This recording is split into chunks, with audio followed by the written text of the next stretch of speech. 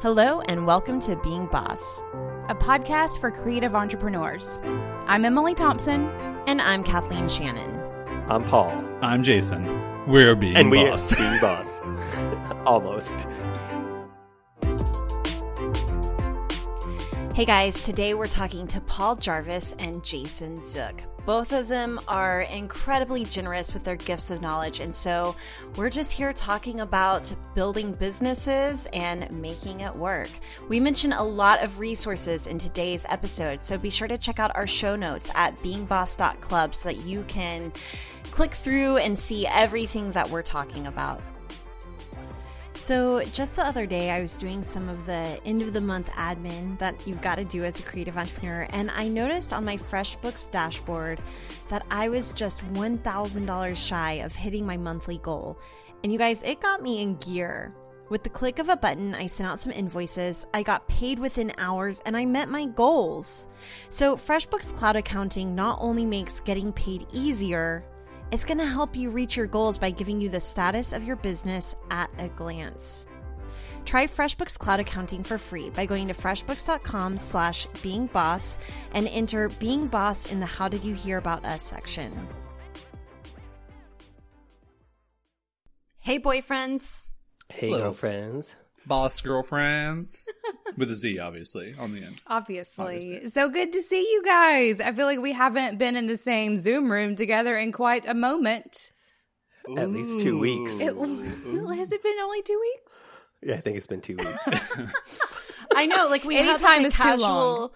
We had a casual get together, and I was like, we need to stop talking and save it for the podcast. Before we go any further at all, Emily. Yes. How's the Moroccan poof? Because I looked at those and almost bought one, and I need to know if it's worth it.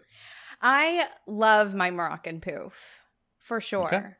Where'd you get it from? David's grandmother got it, or David's mother, actually, not grandmother, got it for me for my birthday last year. So I have no idea. Is that an Etsy store I can find? Right. David's grandmother? David's grandmother. Perhaps Yeah. .etsy.com. I can ask her where she got it. She's here visiting. Okay. I will. Okay. Just curious. I was looking at them. That's very, for everybody listening, it's going to be great because they're going to totally get value out of that. Yeah. Yes, for sure. Let's talk about this digital detox, Jason. One of my favorite things that I do these days, which is taking 30 days off of social media. I can't remember exactly where this stemmed from, but I think Paul and I talked about it in the first season of Visible Office Hours of just like, feeling the weight of negativity that you get from scrolling through Facebook or, someone yelling at you on Twitter about something and you're just like, I didn't want to see this first thing when I woke up or whatever. And so really it just stemmed from, what if I just took a break? Well, we started with super drastic. We're like, we're just going to quit everything. And I'm like, okay, reel back a little bit. What if I just took a break for 30 days? And so in October 2014, I took my first social media detox, everything, delete all the apps off the phone, don't log into anything. And it was super difficult for the first 2 weeks. Like I felt like a crack addict. Like I would pick up my phone when I was driving, swipe it open, my thumb would go to where the Facebook icon was, and there was nothing there. And like that's when you realize, honestly, like you've built an addictive habit. And I was really like happy to break that habit. And so fast forward now 3 or 4 years, however many years that is, from then I've done 6 of these. So I've basically taken half of a year off of social media in this time. And it is every single time I do it, the best thing that I do for my mental clarity, for getting things like in order in my business with all these things I have going on. And also just gives me time to like enjoy, like look up and enjoy everything and really to go like, why am I doing all of this stuff? Like why do I sit on the computer all day? What am I building? And if it's not to have more time to do the looking up and the doing things, then what's it all for? So yeah, it's really great. And from this last one, I actually came back and decided to unfollow everybody that I followed on Twitter to see if because that's really been my last remaining thing. I quit Facebook last year and now it's been Twitter is, with all this fucking Trump stuff, like I just don't want to see it at all. And I try and unfollow anybody who talks about that, but still someone will like something that someone else I'm not even connected to. And now I get to see that and it just affects me and I don't want it to affect me. So that's my latest thing is now for the next 2 months, I'm unfollowing everyone on Twitter and just kind of keeping a journal of what that's like and sharing what the experience is. I can tell you, spoiler alert, I'm second day in. I will start following people again because I miss certain people 100%. Paul Jarvis is one of them. Like 100%. I'm like, I love those tweets, and he never does any of the stupid stuff that I get mad at. But friends like Jeff Sheldon from Ugmonk, like, he finds cool things. I want to find those cool things, but I'm going to be super selective when I come back, and just try and be way more intentional with it. So yeah, social media detoxes, I love them, and very like awesome side effect. That's the most highly trafficked article on my site, bringing over 100,000 people a year to my site when I did that the first time and wrote about it. So these are powerful things people are looking for. I love the idea of unfollowing everybody. I recently went through a little bit of an Instagram detox. Not the same thing. I basically took off for the whole week that I went on vacation with my family to the beach. I maybe checked a little bit, but I feel like I got really good at practicing moderation with it. I didn't fall into any rabbit holes. I maybe looked at it for 15 minutes one day. I didn't berate myself about it. It's kind of like going on a diet, right? Like, yeah, it was just absolutely. no big deal. I was 90% awesome not looking at it. So one of the things, though, that I decided to do from that was unfollow most business accounts. And I've told Emily about this before. I may have even shared this on the podcast, that between Being Boss, my personal Instagram account, and Braid Creative, I was following a lot of people who also had 3 businesses, or personal account and business account. And so I was following some people up to 9 times. And it was just getting to be a little bit too much. And I do enjoy scrolling Instagram. And so I just started unfollowing a lot of people. If you notice that I unfollowed you, dear listener, I'm probably still following you from Braid or Being Boss. And it's really, I felt bad because it's not personal. It's just that I cannot look at anyone else selling anything else for a while. It was just starting to feel, I think whenever people feel like they're working in a saturated market, it's because they're following a whole bunch of people who are selling a whole bunch of things, when in reality, maybe the market isn't as saturated as you've built it up to be in your social media feed. Not maybe. It's just like, not. Yeah, it's just in the bubble that we live in that you follow these people. And that's a really good point. Like, those comparison traps are what you fall into, right? Like, you see this person, they're doing this great thing, they're doing this awesome thing, and you immediately compare yourself to them. And that was really like the impetus for my first detox. Was an article that Paul shared with me by Lauren Bacon. I still remember her name because her last name's Bacon. It's really easy to remember. And she wrote about this idea of comparison traps, that like, you look at that and then all of a sudden you see someone's winning and you're like, why am I not winning? You know, and where am I in my journey of that? Like, I shouldn't even compare myself. It's not a fair time for me to do that. Or even if it is, it then just makes you feel negative about it instead of like a positive motivation. So yeah, I think removing that stuff. And the other thing, I mean, this is the third day for me being in this Twitter unfollowing thing. I had those hurt feelings things as well. And I was like, man, I'm going to hurt people's feelings, especially for me. I Wear Your Shirt people, like way back in 2009 or 2008. I've been following those people. And so we have that's like our last remaining connection. And I feel bad. But then at the same time, I'm like, listen, bro, I unfollowed everybody. So it's not you. Like, I unfollowed everybody. So don't feel bad about it, which was a nice, easy out for me. But I do think that there's just such a weird thing on the internet and in social media of like, listen, if I stopped calling you or text messaging you, you wouldn't be hurt. You just know, like, I'm busy, I'm doing things. But if I unfollow you on social media, I must hate you, or you're the worst person ever. And it's just a weird place. And so I want to get out of those things. Like, I want to use these platforms the way I want to use them. And I don't want any stigmas or like cultural things to affect that. Agreed. I, about a year and a half ago, dropped my phone at the beginning of December and just like smashed the shit out of it. Like, would not work at all. It was awful-ish, except for the next month, because I wanted to go to the Apple store and I would be going around Christmas. And I was like, you know what? I could be without a phone for 3 weeks. It'll be fine. Those are the most glorious 3 weeks of my life in the past 10 years, for sure, was not having a phone.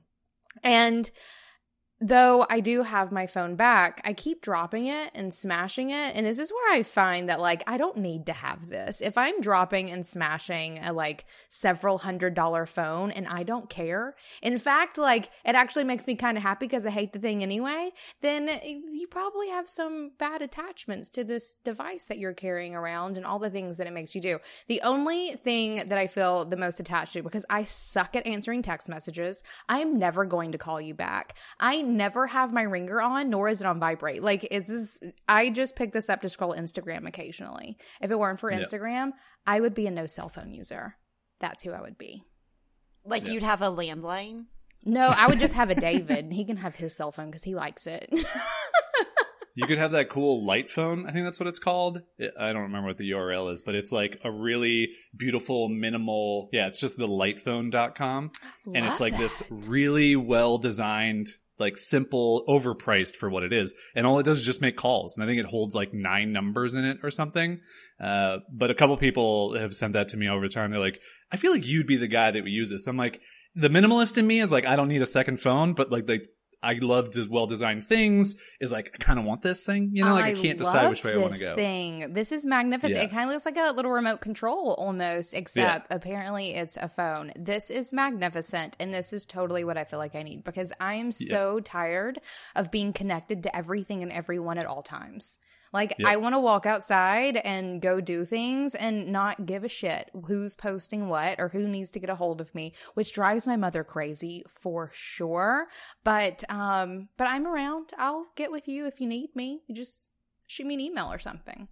I also like testing all these assumptions though too, right? Like just real quick, sorry to cut you off, Kathleen, but like, does this impact my business? And that was really the thing for me from the beginning. It was like, well, social media, like, yeah, you can't judge the ROI, but you're there and you're branding and you're interacting. Ugh.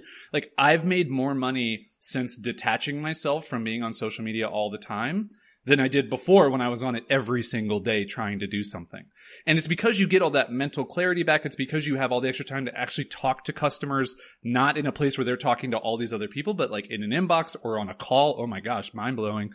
And to really feel like you're making direct connections, you're making progress, you're doing things that have an impact on the business, that don't just have an impact on the brand, which let's be honest, if we're like a, online entrepreneur, online business owner, digital professional, whatever you want to call yourself, it really doesn't matter that much. You just think it does because everyone else is doing it. And what matters is doing all the things that everyone else isn't doing. Ooh. Yep. Amen to that. So a couple of points that I wanted to make. One is completely random. I once heard that you drop things more, Emily, whenever you're on your period. Paul, can you confirm this? Yes. And then 2, I like the idea of unfollowing everybody and then refollowing because then you have to remember who you like to follow. It wasn't like you have to make that decision of cutting. It's making the decision of adding back. And so this is actually something I love doing whenever I'm writing copy, like for my website, for example, is to not even look at what I currently have, but if I just had to rewrite and the 25% of most important things I remember, and I'll write it and go, oh yeah, that was already on the website. And if I wrote it better the first time, I'll copy and paste. But otherwise, I like doing things from scratch and creating things from scratch, whether that's my Instagram following or my website content or a blog post or whatever it might be, versus kind of whittling it down from where it was. Paul. Yes. What are you up to? Did you go on a detox this summer? I guess I'm on one now. Aside from talking to us. Well, yeah. Well, this isn't social that media. Doesn't count. Yeah. So I haven't had Twitter. So I deleted Twitter off of my phone probably about a year ago, and I don't miss it. The only reason I have Instagram on my phone is you can't unless you use it on a phone, you can't You're not using anything. Yeah.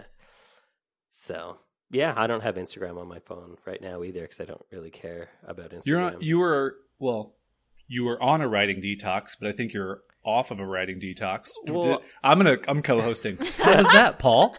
Yeah, so I'm still not writing my newsletter because I'm just trying to get the book that I'm writing right now finished, and that's kind of that's my focus. So everything else is not as important as that. So things like social media, I just don't I don't care about when I don't have much to do. So when I do have a lot to do, yeah, I just don't care. So I love that you're doing your writing detox so you can focus on writing. That's fantastic. But I like that both of you basically are talking about little things that you can do to find more focus on what it is that you're actually trying to accomplish, which I think is so important whenever everything is notifying you all day long of all these little things to look at. The other day, I saw something on my calendar pop up about how it's recycling day, or the next day is recycling day. And I went and told David, I was like, kid needs to put the recycling out because that's her job and it's fantastic. And he was like, oh, well, how did you see that? I was like, I got a notification on my calendar. He's like, well, I got an email about it. And I just like all these little things that just pop into your face all day long from everything, I find extremely overwhelming. I took Facebook off my phone years ago, Twitter off my phone maybe a year ago. Instagram is a thing that I keep up. But like I said a minute ago, I don't have notifications for anything. I don't even keep my Ringer or my Vibrate on. I don't even know if it works. I don't think I've ever used it.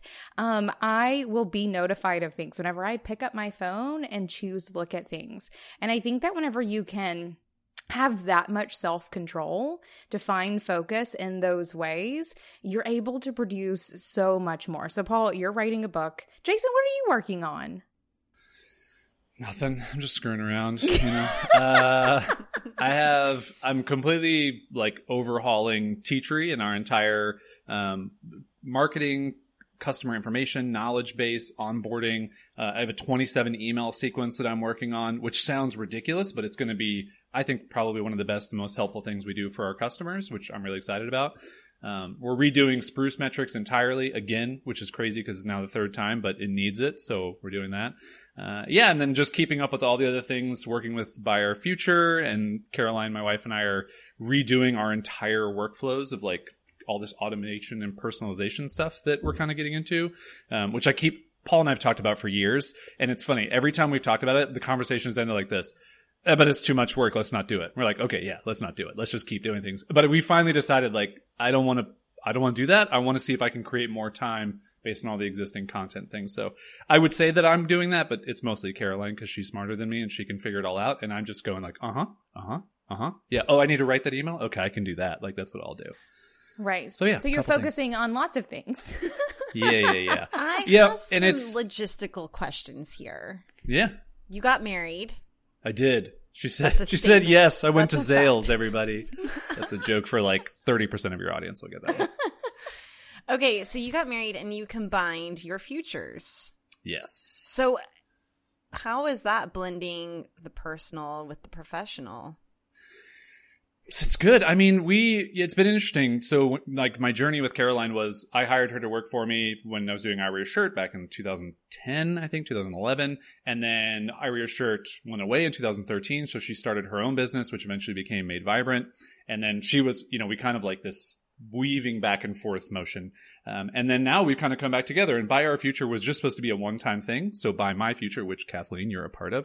Paul is and remind our listeners what that is for our listeners who are not familiar with our boss boyfriends and what you guys do. Sure. So it is basically like the one-time fee to get everything I've ever created, everything I ever will create. It was $1,000 in 2015. It grew to $1,500. And now having my wife involved is $2,000. And it's all of our stuff together. So it's like 34 courses and guides and workshops, software products. There's like 6 of those. And you never pay again for anything else. And it's like just the best like BOGO of all time. And every single time I do it, I'm trying to get more out of Paul. So it's like Buy Our Future asterisk with Paul Jarvis. And eventually it's going to be Paul. Like there'll be some type of like marriage that happens. Like I don't know how that works, but we're moving to Utah.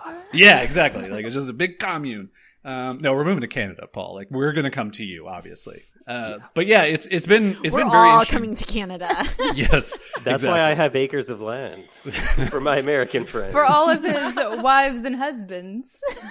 I could just see you stacking like tiny homes, like just all around, and then like 3 high. You just have like like those crate home situations. Yes, that'd be fun. But yeah, so and logistically, we'll combine all of our futures. Yes. See, this is going to be great. But yeah, it was just supposed to be a one-time thing this year. And then when we did it, we were like, this makes a lot of sense. Like maybe we should bring our businesses back together in some degree because, we work alongside each other all day long. She's 6 feet away from me at the moment.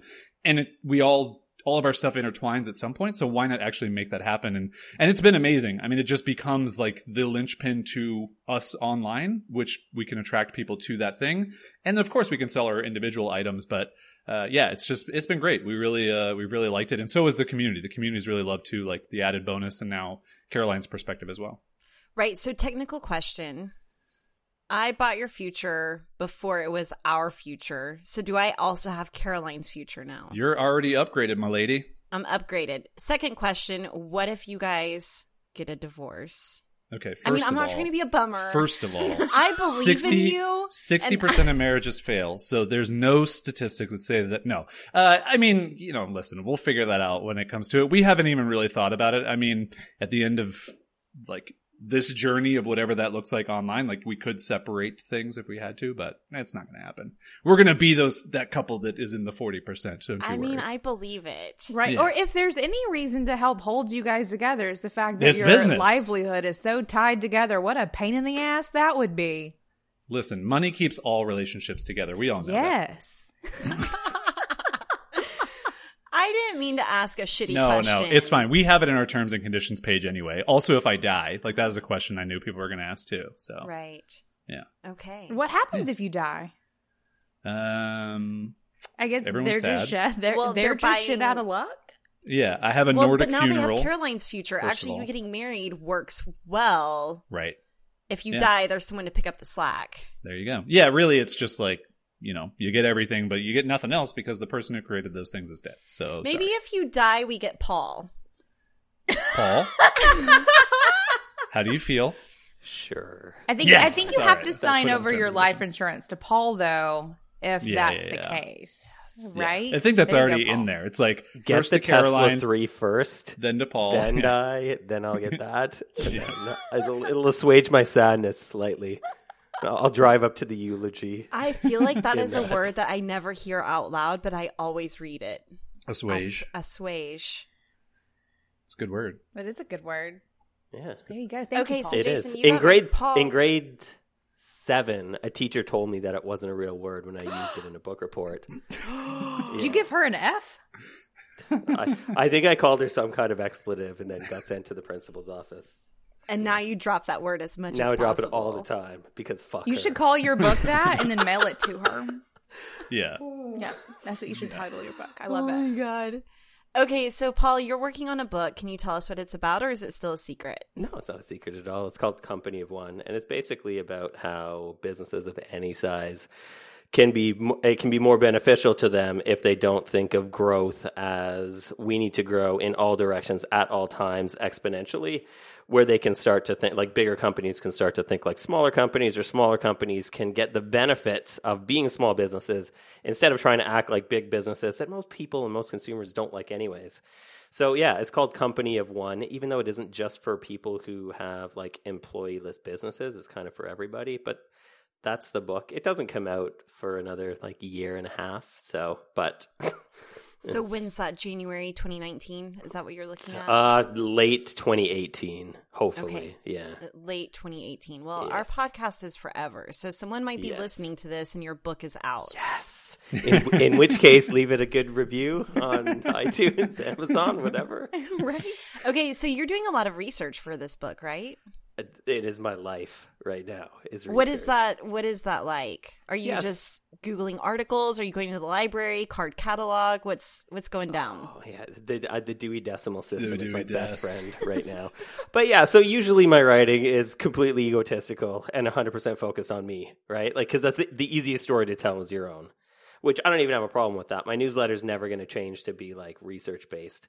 But for the book, I wanted to make it so that the strength of the arguments, like the strength of the arguments for people that are in my audience, they already understand where I'm coming from. They know my backstory. It's easier to convince them or not convince them. I don't really care either way of the things that I have to say. But for a wider net, for casting a wider net, the people that are going to buy the book are also going to be people who have no idea who I am because I'm not that big of a deal, even though my mom said that I was in grade 7 after I got that bad book review report thingy. But anyways, so yeah, I'm trying to add a lot of research to it to kind of back up my arguments.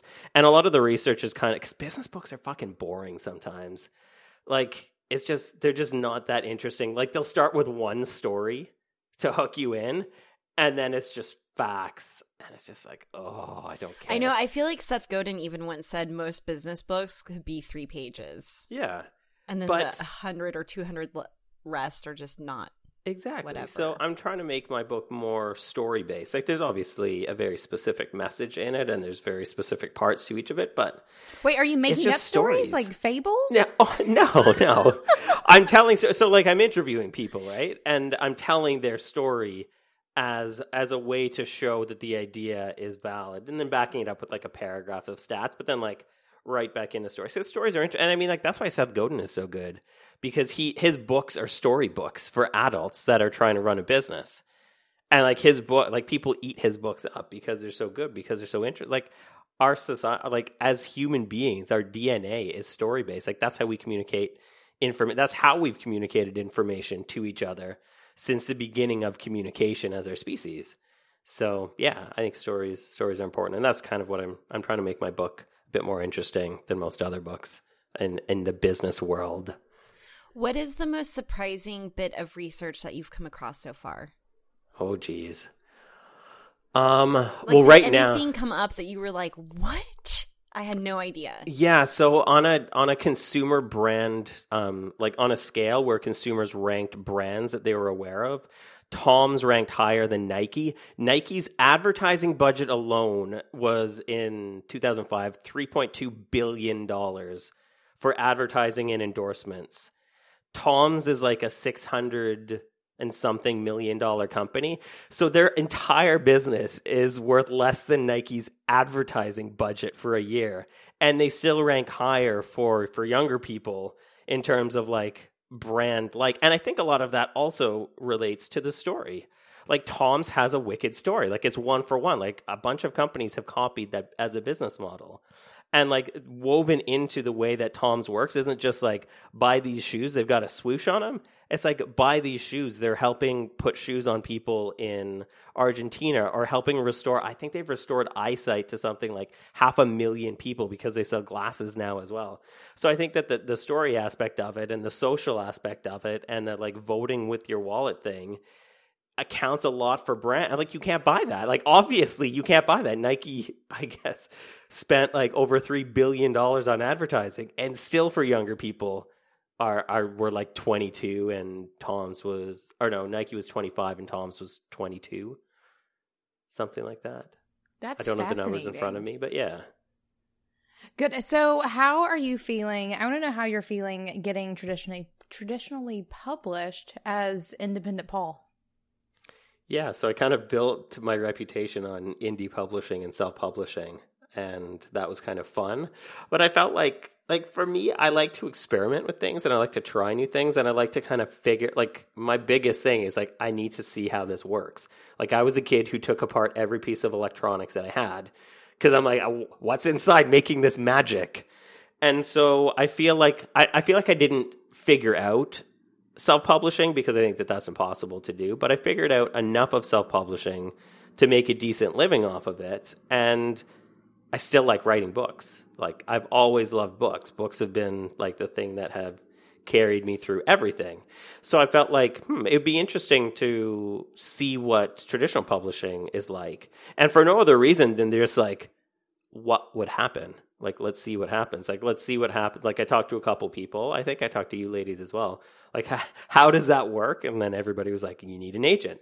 So I was like, okay, how do you get an agent? So I asked my mailing list, hey, does anybody know an agent? And so I talked to the agent that you ladies used. I talked to a couple other agents, and I found an agent. Then I was like, okay, now what? And then my agent was like, okay, you have to write a book proposal. So I did that. And then like she pitched it to publishers, and then I talked to a bunch of them, and then they bid on it. And then I picked somebody. So it's interesting. Like it's slow going, but it's like, I don't mind the cadence because I have a lot of other stuff on the go. Like, even though I've scaled back a lot of things, there's still a lot in my life because I am a company of one. Like I'm one person running my business. So like there's a lot of, I'm being pulled in a different direction all the time. So it's kind of interesting to do that. And it's kind of interesting to give up control because like I'm a control freak.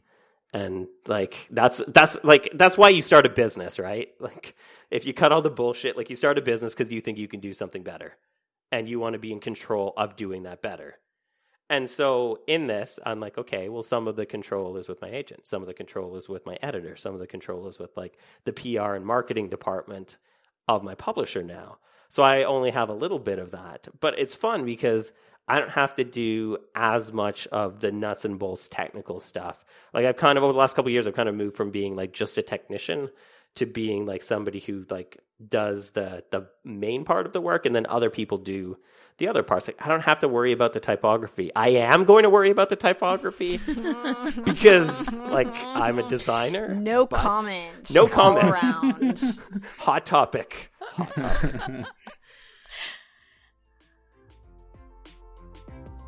We know that you struggle with how to officially set up your business, and Incorporate.com is here to help you eliminate the guesswork of making your business legit. They don't offer legal or financial advice, but they are here to help you with all the paperwork and filings for you to set up an LLC, corporation, or nonprofit. And they're offering our boss listeners a free toolkit that includes a business plan template, incorporation guide, and discounts to help you make it do. To get this guide, go to incorporate.com/beingboss.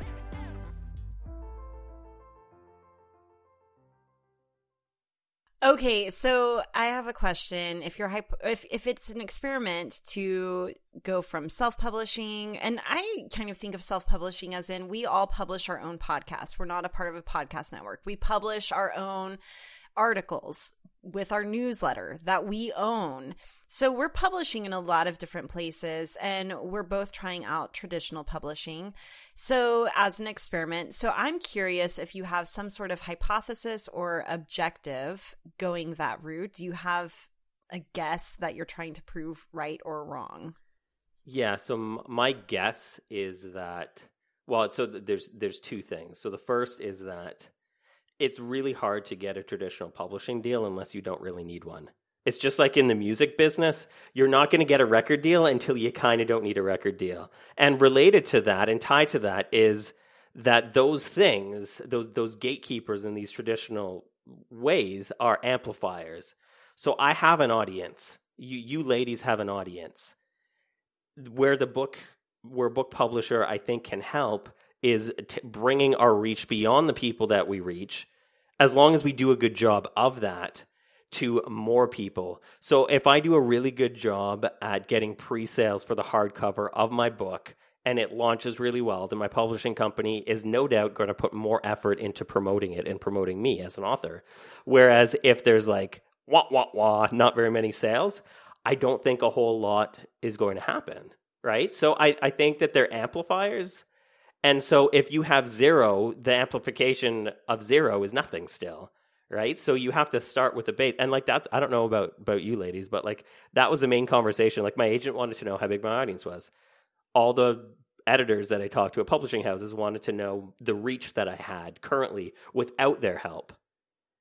Because they can't, it's really difficult for them to promote when you're starting from zero. Yeah, it's like getting a loan. Like, what's the collateral? Exactly. Yeah. You need to show that you can make money or build an audience or do something yourself first.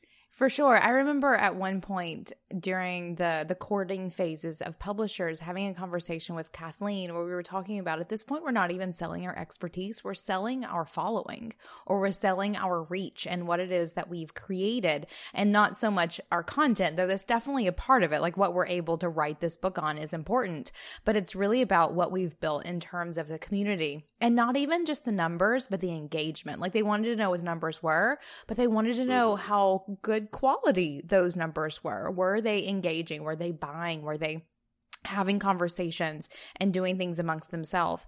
And I remember that being just sort of a funny sort of mindset switch that Kathleen and I had to make, where those conversations, we went into them expecting to talk about what we've done and what we've created and, you know, the content we're sharing. But the questions we were being asked was, how big is your Instagram following? You know, tell us about this Facebook group. How many people are coming on your vacations? They loved those fucking vacations for sure. And having people come and hang out with us in person. And it was really fascinating, and not something that a lot of authors were having conversations about 10 years ago. But with the bombardment of social media and the internet and all of those things, that is one thing that has certainly shifted in the traditional publishing world. Is it's not just about content, it's what else you're bringing to the table. I've loved working with our publisher too, though, to bring some of our expertise of online business and non-traditional marketing to the table for them. And so looking at their marketing plan and seeing, oh, you're trying to get librarians on board. Is there something that we can do to help you there? Can we get a librarian on the podcast? And they're like, wait, what? We're like, well, yeah, why not? And so it's really fun kind of blending the two, like the traditional and non-traditional, and kind of the, our naivety of like how this works to bring more innovation to their process, hopefully. Yeah. Paul, what's your book budget? 3.2 billion? Yes, it's about what Nike spent. Yeah, okay. Just wanted to make sure I could follow along and see that book advance. Right? Yeah. Oh man, it's been Speaking such a of trip. book advance, you just bought a Porsche. Yeah, but I bought that before the book deal even happened. Just tell us about that. So for last can we talk about it? Can we talk about the car you bought? It's pretty sweet. It's an amazing vehicle. So the reason that I bought it is because for the last couple of years I've wanted a luxury vehicle that was vegan, so no leather. And unfortunately, the mindset, the consumer mindset and the manufacturing mindset of car manufacturing is that leather equals quality and that leather equals luxury, even though leather is harder to maintain. Things like Alcantara or MB-Tex or New Lux or whatever the names are just last longer. Even Tesla's Ultra White, when they first launched that's been one of the best selling and one of the most well-liked features of those vehicles is the non-leather aspect of it. And now, I guess Elon Musk, I think probably about a week ago of recording this, announced that Tesla is going all vegan for their seating. So you can no longer get leather on anything but their steering wheel. Jason, if you're listening to this show on iTunes, Jason is fist pumping at that. It's awesome. as a new convert. So that was kind of the Wait, as a new vegan convert or Tesla convert? Vegan both. Yeah. Well, almost well, both. Yeah. Oh, Wait, you're vegan? Interesting. Yep. Nice. Yeah. Listen, you hang around with Paul I for immediately years, and this miss is what butter when I happens. say the word vegan. Yeah. But there's good alternatives these days. True that. Nice. Which is probably why it's so much easier, nowadays, because so many more people are. Anyway, sorry. Paul, talk about your continue. Porsche. By the way, Yeah. as a previous Porsche owner who got reprimanded when I was 24 and bought a Porsche, by the way, I literally walked up, I was like, I want that Porsche. And the guy was like, if you can't say Porsche in 2 syllables, you're not allowed to own one. And I was like, oh, okay, so it is a pretentious car brand. Okay, I got it. Okay, I just want to make sure I know. Now that that's out of the way, Yeah, okay, good. Okay, so it's Porsche, not Porsche. Porsche.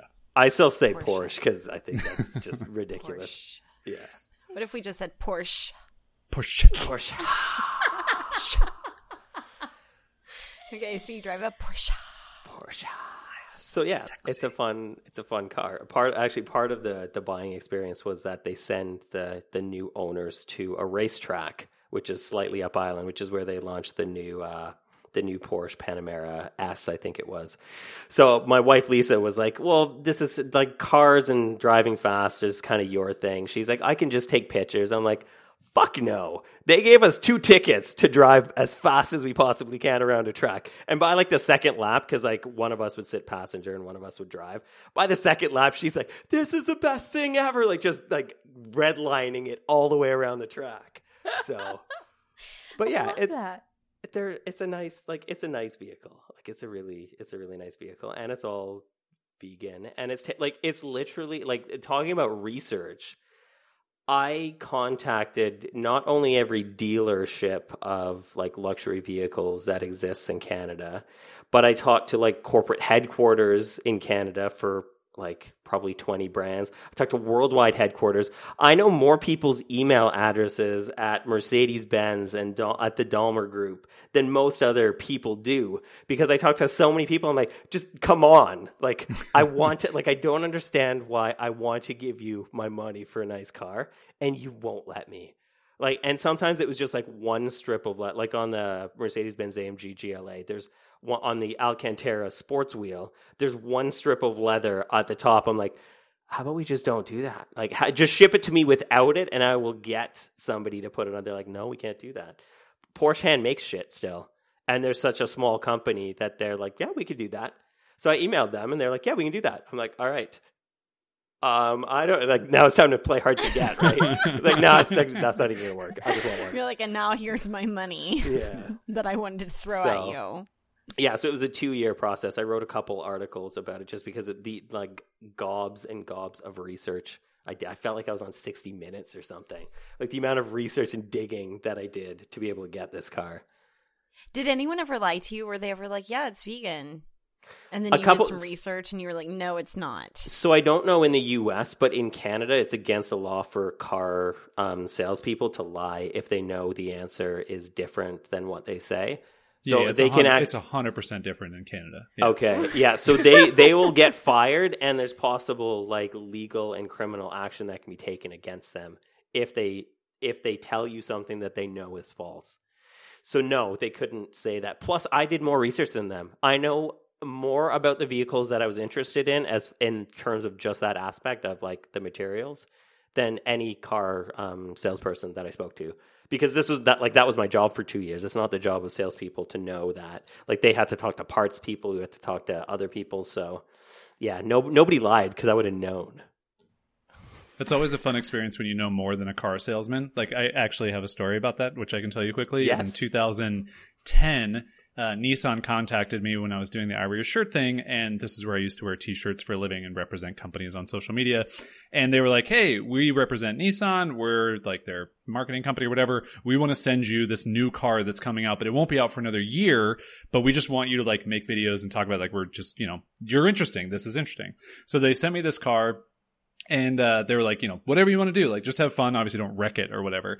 And I was like, all right, first thing I'm going to do is take it to a Nissan dealership because none of them will know it exists. And so literally I go to a dealership and I pull up and the guy walks up like classic car salesman. Like you see him coming up like, oh, I got a sale coming, whatever. And then he looks at the car and he just like stops in his tracks and he's super confused. And I'm like, oh, this is the Nissan Juke. Have you not seen it? It's a 1.6 liter turbo, motorcycle inspired design. It comes with a full leather interior, seat 7, like went through all the stats. And the guy just sat there like dumbfounded. And I was like, okay, bye. And then just like backed out and peeled out of the parking lot and felt so great. Like it was like the best moment ever to be able to do that to a salesman.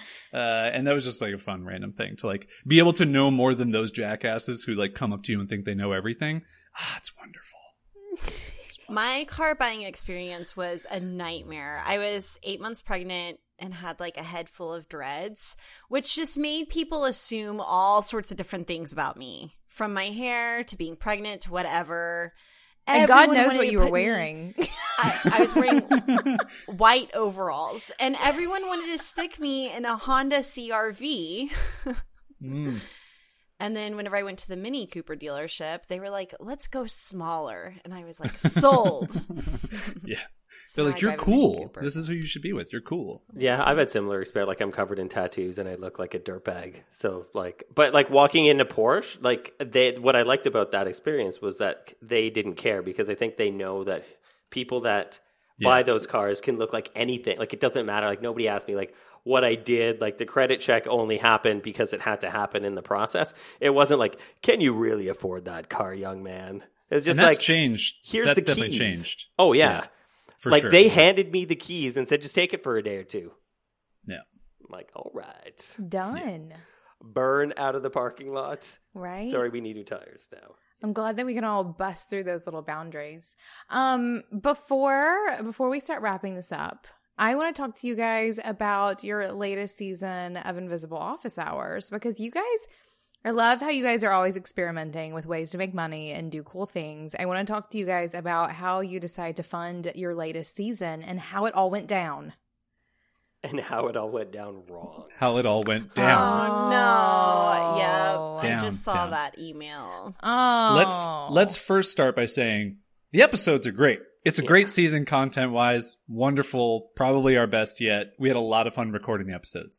But each year we've tried to monetize it differently. We did the bundle of awesome, which was great. That made $42,000, which is insane. We did a little bundle with a course and something else, like some like private episodes. That made like $15,000. We had a sponsored season that made over $20,000. We launched a product that, of course, books, which is actually in Buyer Future, still exists, was purchased by a Buyer Future buyer, which is kind of cool. It's a little fun story no one knows. And, that made us like $40,000 total. So we've had like a really good track record of tens of thousands of dollars per season. And Paul and I came to this idea of doing this like leaderboard and like, let's have our audience, because we get thousands of downloads, not tens of thousands, but thousands of downloads per episode. We're like, that's a good amount of people. Like maybe they'll support the show 6 seasons in, 3 years, 4 years now. Let's put that to the test. And so we built this leaderboard that was kind of cool. And, we had our friend Zach, who builds everything with us, do it. And it really, really womped. You mean people who love your free shit don't want to buy your stuff? They don't want to support it monetarily? Money. Yeah. They don't want to pledge money for nothing, basically. I don't mean to turn on our dear listeners, but this is why artists can't make a living. Through patronage, right? Yeah. Like, I think that's the thing. Like, patronage is very difficult. And maybe if our show started on patronage and we were 4 years into it, that would be different, because there are a bunch of people who are killing with Patreon as a service and getting donations and those types of things. Totally can work. But I think for us, testing the assumption of like, we have happy people, like they open our emails, let's see if they'll give us money. It brought in like, $700 total and put us like $1,500 in the hole. And it didn't make or break us. Obviously we're going to be fine, but it's just funny to look at it in the context of all the other seasons of like, plus 20,000, plus 40,000, plus 10,000, minus 1,200. Like, okay, we know the idea that doesn't work. Like that, we clearly tested that assumption. Yeah, I think that part of it is that people are paying for podcasts because sponsors are paying for their attention, but not directly. So when I listen to a podcast, I don't think that this podcast costs me as a consumer or as a listener money. So us saying like, hey, do you guys want to directly support the show instead of having sponsors pay for the show? Why don't you guys do it? And I think that was a flawed assumption on our part, because it's so weird, like how the kind of like the idea of value works, because like say somebody goes to do like a speaking gig and they get like 5 or 10 or 20K, but they could put that same information in an article that nobody would pay that information for, or they could put that same information, like they could record that instead of going to do a speaking gig, put it on a podcast, and maybe they get like $500 or $1,000 in sponsors if they're lucky, if they have the listeners to support that. So it's just weird how we assign these arbitrary ideas of value on things. And when we try to assign value on something where consumers or where an audience or listeners think that there is less or little value, not in the content, but just in like the monetary number that they would assign to it, it kind of like goes to shit a little bit, which is what happened with us. And I mean, like, I'm happy we did it. Like, the episodes are so easy to listen to. There's no interruptions in any of the episodes. And there's a lot of Danielle Laporte, which is even cooler. Like, exactly. that's super fun. She has the best voice ever. So she introduces all the shows. But yeah, like, it just didn't work. But yeah, like, it's not going to, it didn't break us. Like, we're still doing a season 7. We're obviously not going to do that again, specifically. Like, we learned. Yeah. I mean, myself included, like I hear all those NPR fundraisers and I donate like $5 a month, but it's not, it's not enough probably. And I can't donate to every single, public thing that I consume, right? So I guess there is that, but it's just so frustrating to me that, I don't know, people are like, I love your free stuff. And then it just crickets chirping whenever you ask them to support you financially. I think that it would bother me if people didn't support any aspect of my business, but I sell a lot of courses. I sell a lot of software. Like, all of the other things make good money, right? So in this one time, I feel like Jason and I got our positioning wrong. If we had done it in a different way, like when we asked our audience for money, when we sold a bundle, we made over $40,000. When we did this, it did like $700. So like, it was the way that we positioned it that was flawed in logic, not the audience, because they do support us in every other way, I think. Yeah. And I think it's interesting to just look at like online business as a whole, and you just know that your average subscriber, visitor, listener, whatever it is, they're not the ones who are going to pay the bills. It's the kind of the culmination of the people who really like you and are going to buy everything from you no matter what you do, and that they're going to offset the cost of all the people who maybe can't afford it, like the single moms of the world, the pregnant dreads, white overalls, trying to get a Mini Cooper. Like I'm just trying to get into a BMW, people. Yeah, I can't be buying your stuff online. Like I got BMW money I got to save up. But I think there is just an evening out that you start to realize too as you get further along in business, where it's like, oh well, I'm not going to get money from every subscriber, so I shouldn't expect that. And what I should do is just try and give as much value as possible where I can. The interesting thing as we talk about this, I think about, we have thousands of listeners per episode. Well, what if we had 10,000 listeners per episode? Would that have gone from $700 to $7,000? What if we had 100,000? We should test it out and see. We could let you know. We'll let you guys know. The point that I really want to make, because I don't want this to sound disparaging toward people who listen to podcasts, and I don't want anyone listening to feel bad about themselves for not supporting Invisible Office Hours or anything else. It's just that I think that a lot of people think that if you're popular, you're going to be making a ton of money out of nowhere. And that's just not the case. Like, popularity does not convert to dollars. Which is why you see so many YouTubers who are broke and quit doing it because exactly views don't equal business or bank account. I have this conversation with Caroline, my wife, all the time of like, you're not running a business. You are not exchanging value for money. Those views, all the vanity metrics, anything you have, like that's not a business. Unfortunately, people have told you that it can be, or you can see it working for the Casey Neistats of the world, but you're not that person. Unfortunately, you have to figure out a way to offset those things. And on the flip side, you can have very small numbers, very small popularity, I'm putting that in air quotes, and be making bank. Yeah, so for sure. I think it's cool that you guys tested that out to see, like, as your podcast grew, you thought, okay, this could be a way to monetize. And in fact, season 1 made the most. Was it season 1 that made the most? It was season 2, because season 1 we were just like, what are we doing? Like, we don't even know if we're going to keep doing this. So, what is and podcast? It sounded terrible, by the way. If you go back and listen to season 1, it was so bad. Question, could you go back and, speaking of season 1, episode 1, Emily and I just recorded a new intro because we found that our season or our episode 1 keeps getting the highest numbers. People are just scrolling all the way back and listening to episode 1, and we're like, why? It gets so much better. So we actually recorded a new intro to plug into that episode saying, hey, we appreciate you starting here, but you don't have to. Here are lots of great episodes. We interviewed Brene Brown, Marie Forleo, Danielle Laporte. Our sound quality gets better, so hang with us, just stuff like that. So have you thought about maybe going back in retroactively and trying to plug some ads in? Or, you could do something like that for this season. Yeah, do you guys have plans for what happens either with this season or with the next season?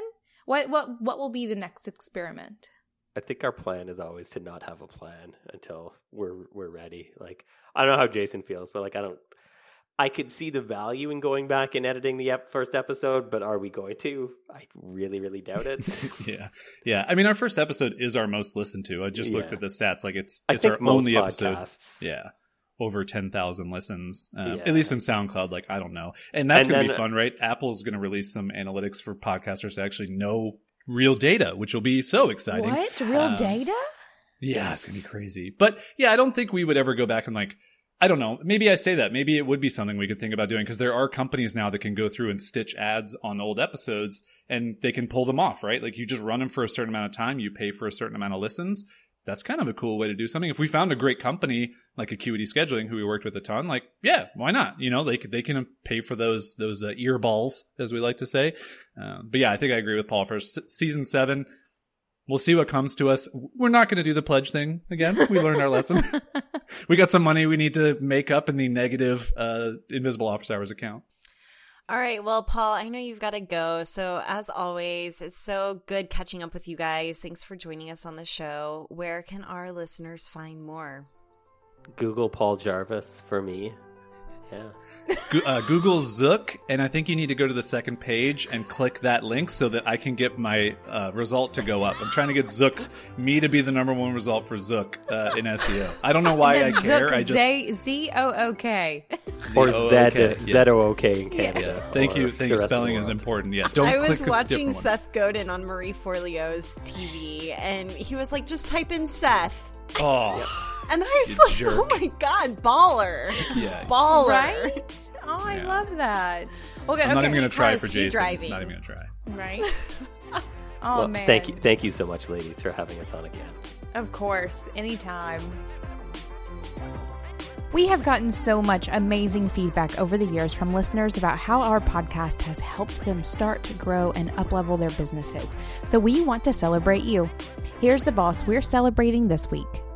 Hi, my name is Chris Emmer, and I am being boss. I help overwhelmed entrepreneurs get their voice heard on social at Sweaty Wisdom, and this week I'm celebrating that I practiced yoga before checking my email each morning this week. It's only Tuesday, but I'm committing to next week too. Thanks, guys. I love your podcast.